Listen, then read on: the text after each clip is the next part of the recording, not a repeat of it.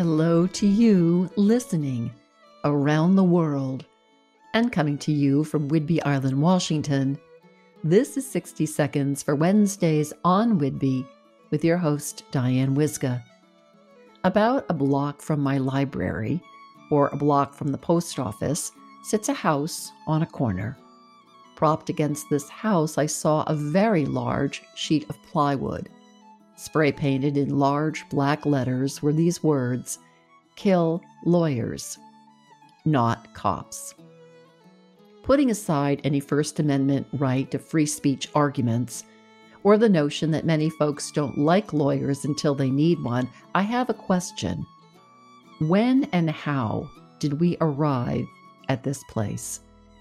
When and how did we depart from human kindness, civility, and manners?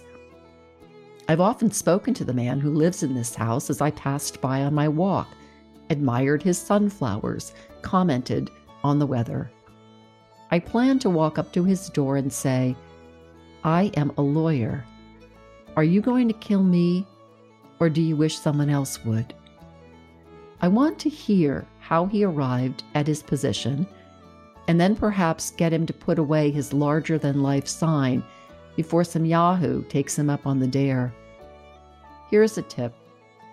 Be of speech a little more careful than anything else today, tomorrow, and forever.